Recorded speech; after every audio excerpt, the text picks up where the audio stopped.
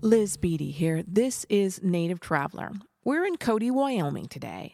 And what's the one big thing about this place? Well, it's the town that Buffalo Bill built. It's the birthplace of rodeo, of Wild West lore. It's the kind of place you think you know before you go. But boy, you really don't. Listen in. What does this flag mean to you? And maybe thank the men and women that came before us that fought for the freedoms that we get to have right here today. Ladies and gentlemen, our national anthem. Oh, say, can you see by the dawn's early light? The sun drops through clear skies over Rattlesnake and Cedar Mountains at the mouth of the Shoshone Canyon near the Buffalo Bill Dam. Horse trailers, pickup trucks, and SUVs stream into the dusty parking lot. Beyond, the sagebrush-covered expanse of the Bighorn Basin stretches seemingly without end into the darkening east. Some young men saunter by wearing well-worn cowboy hats and old-school Wrangler jeans, no Lycra. Their belt buckles are the size of my fist. They'd get a sideways glance at most other places around the world. Not here.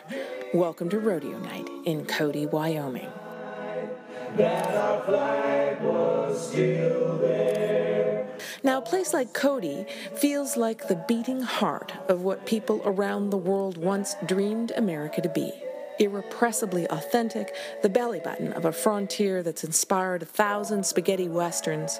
It seems America is still its best self here, but for a lot of reasons that may be harder to pin down than one may first think.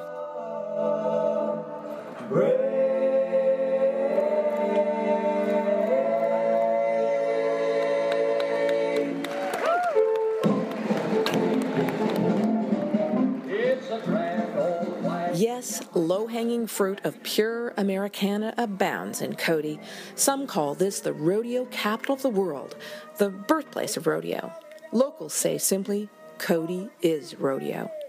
The earliest bronc riding contests were staged right on the main street. Watching from the porch of his hotel, the Irma, William F. Cody, a.k.a. Buffalo Bill, once signed a top hand to his famed show after the cowboy stayed aboard while his horse crashed through the drugstore window across the street. The town now hosts 90 rodeo nights a year, as well as the prestigious Cody Stampede each 4th of July weekend, now in its 98th year. Today, as then, it's all about skill, grit, danger, and as always, showmanship. I said, how's everybody doing in Cody, Wyoming? Buffalo Bill would be proud. The famous Colonel is all over this place, as one soon learns on the requisite cheesy trolley tour that hits Cody highlights. Let me introduce you to the Colonel. He was born William Frederick Cody, February 26, 1846. We are barely underway before our fresh-faced guide describes how Buffalo Bill had the second fastest Pony Express ride at just age 13, how he became a scout for the military, how he killed over 4,000 buffalo in less than 1 year, hence his nickname. We learn how the Irma Hotel is named after his daughter, and that its gilded cherrywood bar in the dining room, by the way, serving the best slab of prime rib anywhere, was a gift from Queen Victoria. We hear how he lived the real Wild West, and when it had almost disappeared, he took what was left on the road in a show that made him one of the most famous Americans around the turn of the last century. Fastest Pony Express ride in history. 322 miles in just 21 hours. In another place, you might cringe at such commercializing of local lore, but not here. When he built hotels, roads, and railways next to the massive new attraction of the world's first national park, Yellowstone, Buffalo Bill envisioned Cody as the keeper of the Wild West for all the tourists he knew would come. Now, a century since his death, even hardened travelers like me are still eating it up. And here's why. The reality behind the cliches is often bigger and even more interesting. But we start at the early model flintlocks and move all the way up to modern day firearms. Mm-hmm. So one of my favorite stories here The owner of Cody Firearms Experience, Paul Brock, seems confident that we non-gun types will have a good time. But this Canadian who's never been within arm's length of a gun that actually fires has her doubts. The early model flintlocks are really interesting. It's click, flash, boom. And that ignition system and that firearm lasted over 200 years. The sight of a 12-foot fence around a schoolyard just outside of town to protect kids from grizzlies and other wild predators does bring practical realities into focus. The historical context we get here is important too, as is the granular attention to safety. We always point it in a safe direction. If you notice, my finger's straight down. Okay, I don't put my finger onto the trigger. Okay, so when Paul asks if anyone wants to fire an authentic Civil War Gatling gun, my hand flies up. I kind of surprise myself. Let her rip. That's you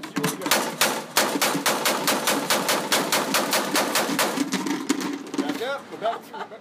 My two equally left-leaning travel buddies accuse me of giddiness afterwards. I admit I am. Later, as we drive off, our host Claudia describes her exhilaration about her 7-year-old granddaughter finally getting her first lessons in gun safety, with a pink gun no less. "Grandma, the range is hot," Claudia imitates, grinning broadly.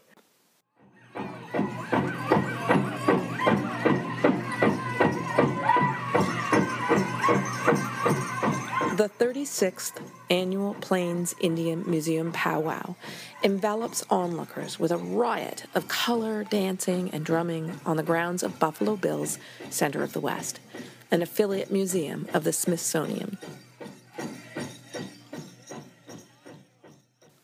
Inside one of 5 exhibition areas explores Native American history in the region. Across the central foyer, scores of artifacts also tell the story of Buffalo Bill. Now, how the two intersect is complicated. Knowing who he was requires finding the sum of myriad and often conflicting bits of his life. For example, in the Indian Wars, he allegedly killed Cheyenne chief Yellow Hair. He killed thousands of buffalo that would undermine some tribes' nomadic way of life. Still, when this frontier had been officially conquered, Buffalo Bill was passionate about sharing with the world an authentic experience of Native American history, culture, and lifestyle that he'd come to know. The show was wrought with stereotypes and biases by any current standard.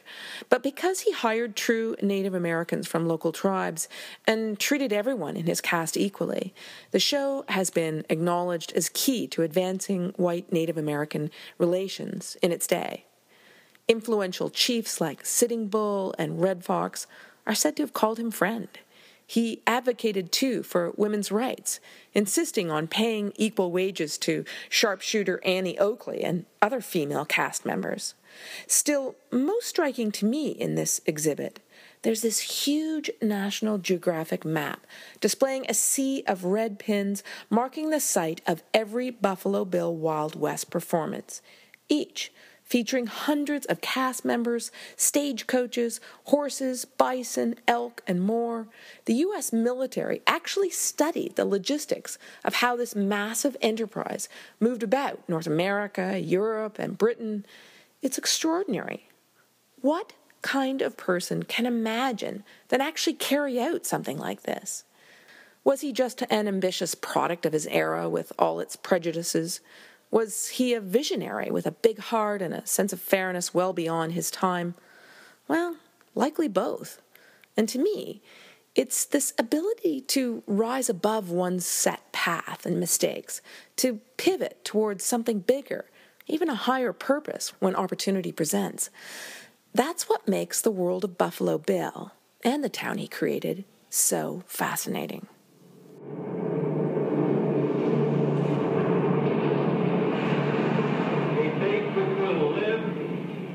In infamy. The news came that Pearl Harbor had been bombed, and it was a shock. My dad always felt, he was really proud of being an American, and so naturally he wanted us to feel the same. Even at that age, I knew that we were in trouble. I knew that there would be hatred toward us. The Hart Mountain War Relocation Center, now a museum, an interpretive center, is just outside of Cody. It was one of 10 camps used for the internment of Japanese Americans, evicted from their homes on the West Coast during World War II. These accounts are from an award-winning film presented at the center. Out of their livelihood, their homes. And in some ways, I think my folks felt that they were being loyal, doing what the government wanted them to do. I don't think that they ever thought that they had any rights. Our guide here pulls the key issues into focus, the history, and why it still matters today. We spend time talking with people about personal freedom versus national security. Mm-hmm. And this was something that people thought was really necessary for national security at the time. At the risk of personal freedom. At the risk of personal freedom. Mm-hmm. Looking back, hindsight helps a lot. And we know there was not a single case of espionage by a person of Japanese ancestry living in the United States. We know that the government, the Military Commission report on this said that the top reasons for this were prejudice, war hysteria, and a failure of political leadership. Mm-hmm. One exhibit room in particular captivates me. Here, rare internment camp images, some by Ansel Adams, reveal Heart Mountain Camp life. Surprisingly, the faces and scenes are less of sorrow and hardship and more of resilience, love of family, commitment to community, and patriotism, qualities any nation might hope for in its citizens. It makes me wonder how locals today react to this dark chapter of local history. Working up front day to day, you get a feel for maybe the way people lean politically and how that influences them. And so I noticed that with locals, whichever way they're leaning, they're more likely to be against future actions that resemble this. Mm-hmm. Part of it is I always describe Wyoming as where libertarianism and liberalism meet. Mm-hmm. You can have super conservatives who are really into conservation. You can have just really interesting, complicated ways of doing stuff. So I think that most people who are from the area, because they've been aware of this history for longer and they've seen this result, they're against this sort of thing happening again. Every year now, a growing Heart Mountain pilgrimage in July unites residents, former camp incarcerees, and their families to revisit and raise awareness of the stories of what happened here. I think Heart Mountain spotlights, in a new way, what's always been the best of the town that Buffalo Bill built. There's a town up in northern Wyoming. It was founded by old Buffalo. Cody is still a place of rugged individualists, still reinventing itself in a changing world, still embracing its stories, owning its past, its glory, its mistakes, and then, of course, still sharing these stories with the rest of the world. Buffalo Bill would be proud indeed. On Main Street, yeah, there was Shorty and his partner Slim. I had a great conversation with Claudia Wade, who heads up all things travel and tourism for Park County. That includes Cody and Yellowstone. Here's Claudia.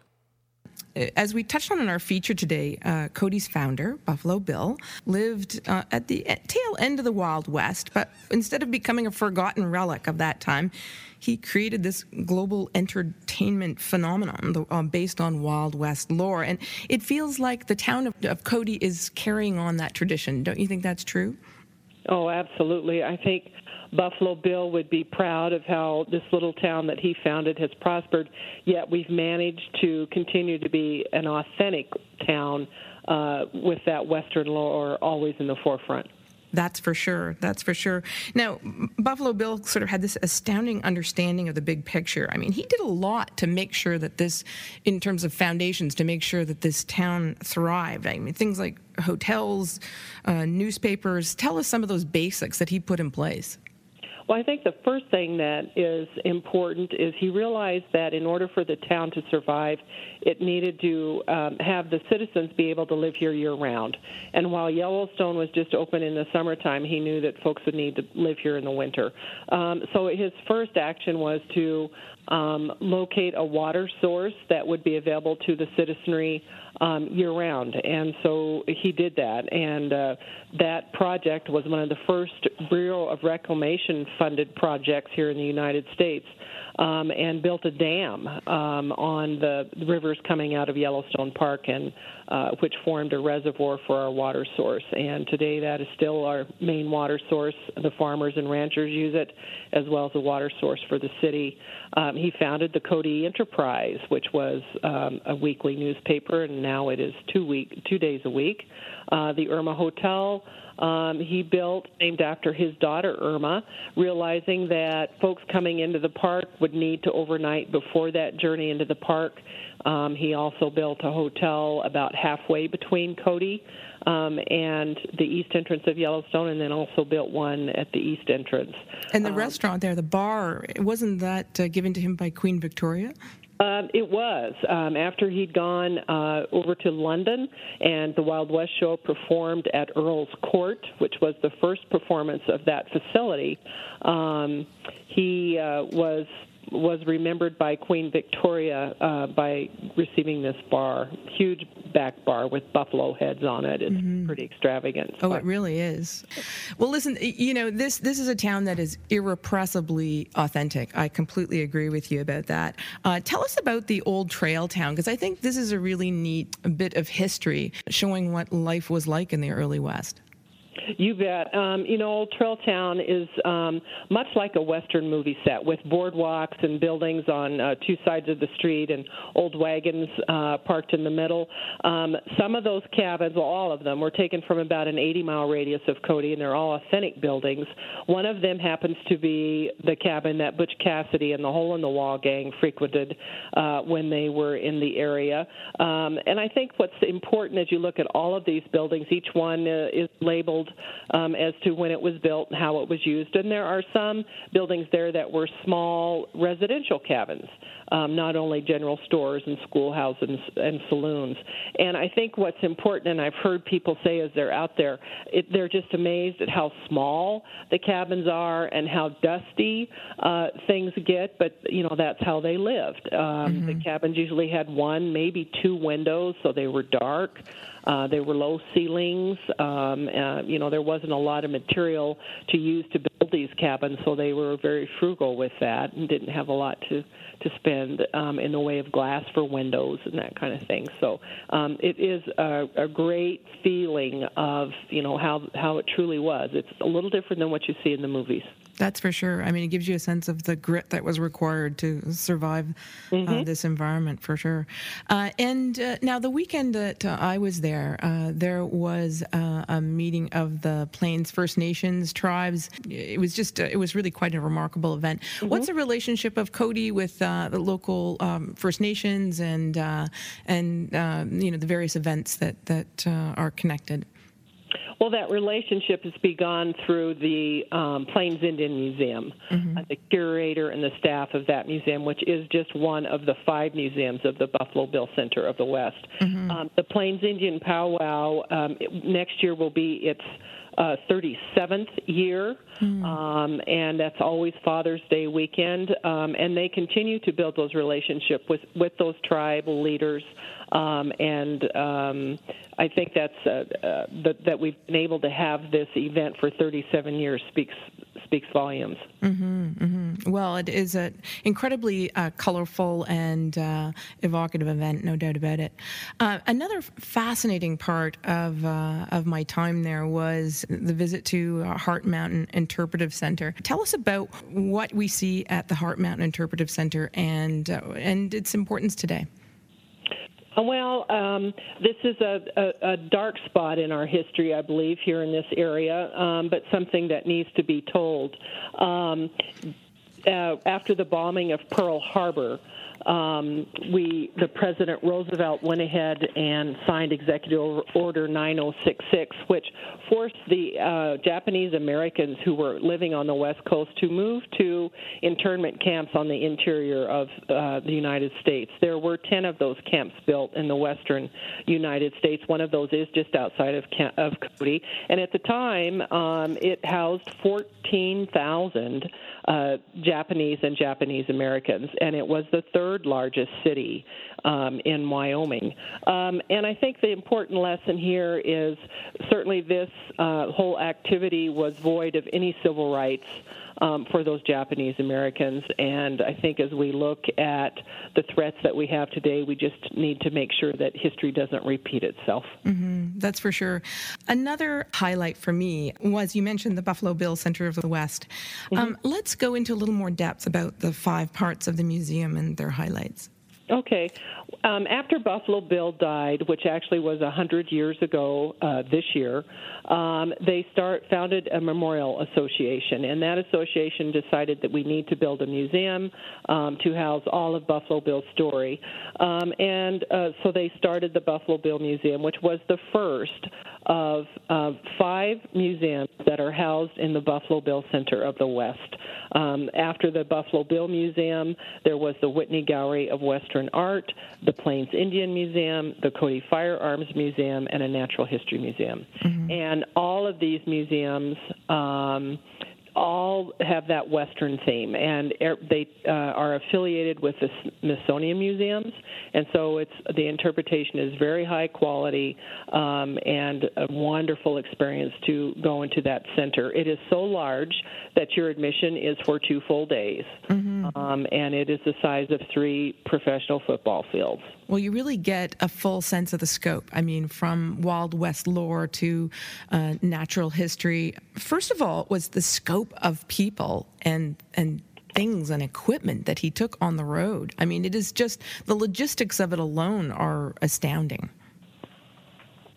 Absolutely. And I think what's amazing to me is some of those logistics of transporting that show and moving all the animals and the equipment and the people. That was actually studied by several military organizations, and how to do that as efficiently as you possibly could. Mm-hmm. And I think that's a very large part. I'm sure most people didn't even think about that when they were sitting there watching stagecoaches being robbed or an Indian tribe or whatever dancing. So it is amazing. The other part of that, I suppose the second half of that, is just when you stand in front of that massive National Geographic map and you see these, it looks like thousands of red dots of where he went all over North America. I mean, even up to Barrie, Ontario, and all over Western Europe. It's astounding, the reach of his show. It's no wonder that he was one of the most famous people around the turn of the last century.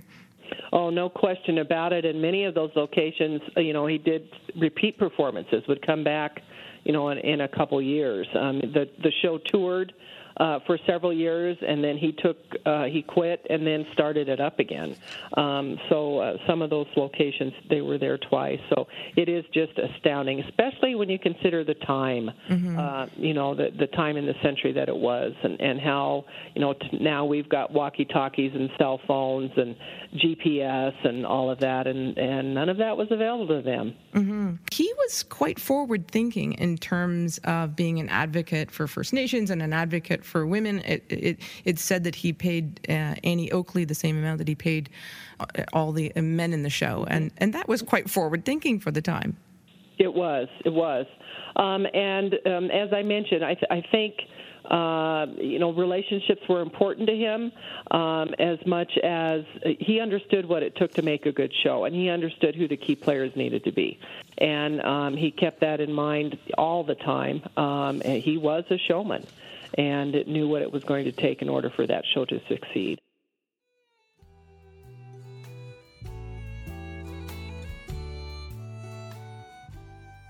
Claudia was kind enough to hunt down for me Cade Rogie, who was the announcer at the Cody Night Rodeo the night that we went. And he sounds so chill in this conversation, but oh my God, he was so funny. Just a joke a minute. It was just belly laugh therapy. Anyway, here's Cade. Cody Night Rodeo runs 7 nights a week, June to end of August. No wonder Cody is called the rodeo capital of the world.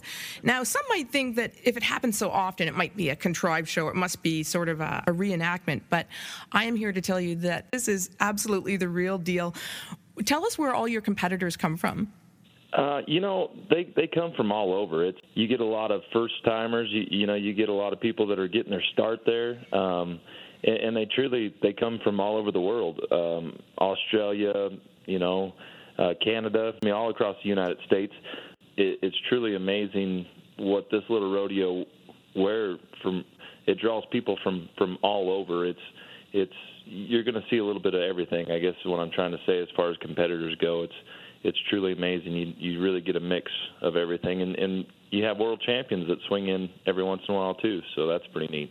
Yeah, I think there was a bull rider from Australia there the night I was there. I have to say, it's one of the most entertaining 2 or 3 hours you're ever going to spend. It's scary and exciting. It's for the whole family. The animals are spectacular.